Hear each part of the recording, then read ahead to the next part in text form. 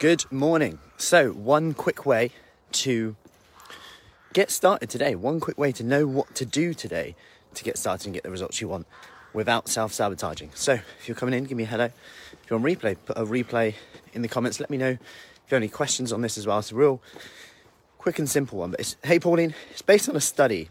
And I've talked about this before, where they ask people to visualize themselves or just think of themselves, and a part of the brain lights up. Hey, Joss. Then they ask people to think of a stranger, and then a different part of the brain lights up. Then they ask people to think of themselves achieving their goal. So if it's a health and fitness goal, it could be a work, career goal. So then they ask people to think of themselves there.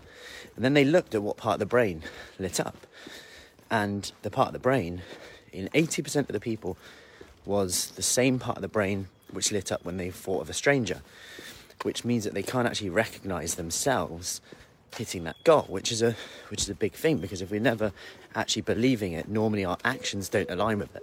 So here's one thing you can do instead, is to imagine you've hit that goal right now. So imagine you're there.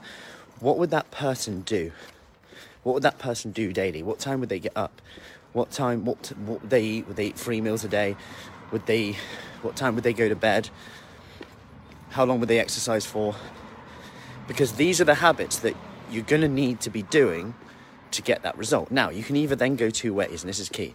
Either say, you know what, actually that's quite a big goal. I'm just going to lower my expectations. Or just pick one of those habits today and start tracking the progress of that habit, because you know that those habits will lead to the outcome. So if you just start doing those habits, even if it's one of them, pick one of them today. So we're not procrastinating. So it's not like, and pick the one that you're actually going to do. It's got to be a small step. Pick that one and get started. It's a bit like what I talked about yesterday with writing the new program that we're doing with comfort eating and snacking and getting control in that. We've got so much stuff that works really well, but we've putting it in one place and organising it coherently is a procrastinating task for me. I would go, oh yeah, I'll do that another time. Oh, I'll just plan it. Then I sit down and think, yeah, I can plan it. But then I've got to plan the whole thing. Oh no, I'm not going to do that.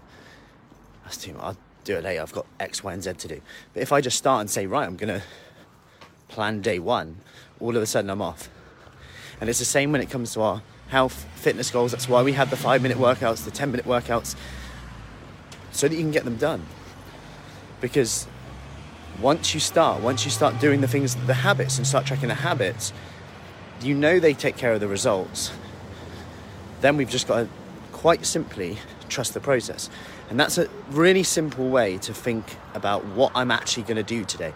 Because otherwise we can jump from diet to diet. Oh, low carb, it's not the right time.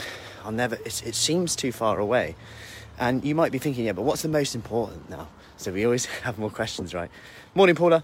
We always have more questions. So we're like that voice in our head. Yeah, but what's the most important? I feel like exercising, but should I be doing more on the food? And you've just got to do the one consistently that you want to do right now. Because I got asked a question yesterday, what would you say is most important between if I had to change my nutrition or the fitness side of it, but I was only going to focus on one? And my answer is actually not based on results, but at least relationship with food, long-term results rather.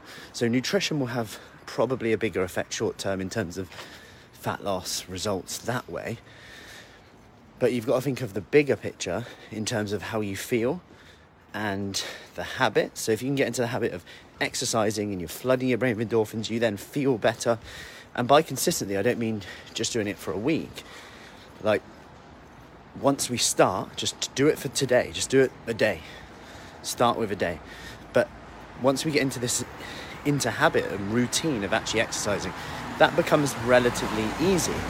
And like someone said the other day, like, I want to treat my body well and reward myself, not with eating X, Y, and Z, but actually rewarding myself and treating myself by going to bed at a certain time, exercising, because your body thanks you for it. It does give you energy if you do those things. And it's reminding yourselves of that in terms of, I've kind of got an option. How do I want to feel today? Do I want to feel good, or do I want energy or not? And our brain will want to go, why am I so tired? Like, I'm just be stressed about being tired, when actually if I just trace steps back, stayed up later than I should have, XYZ, we all have a strategy for it. So I hope that helps. Anyway, quick take home from today: visualize where you want to be and how you want to look, how you want to feel, what you want to be doing at that time. What does that person do? And then pick one of those things and do it today. And I'll see you soon. Take care.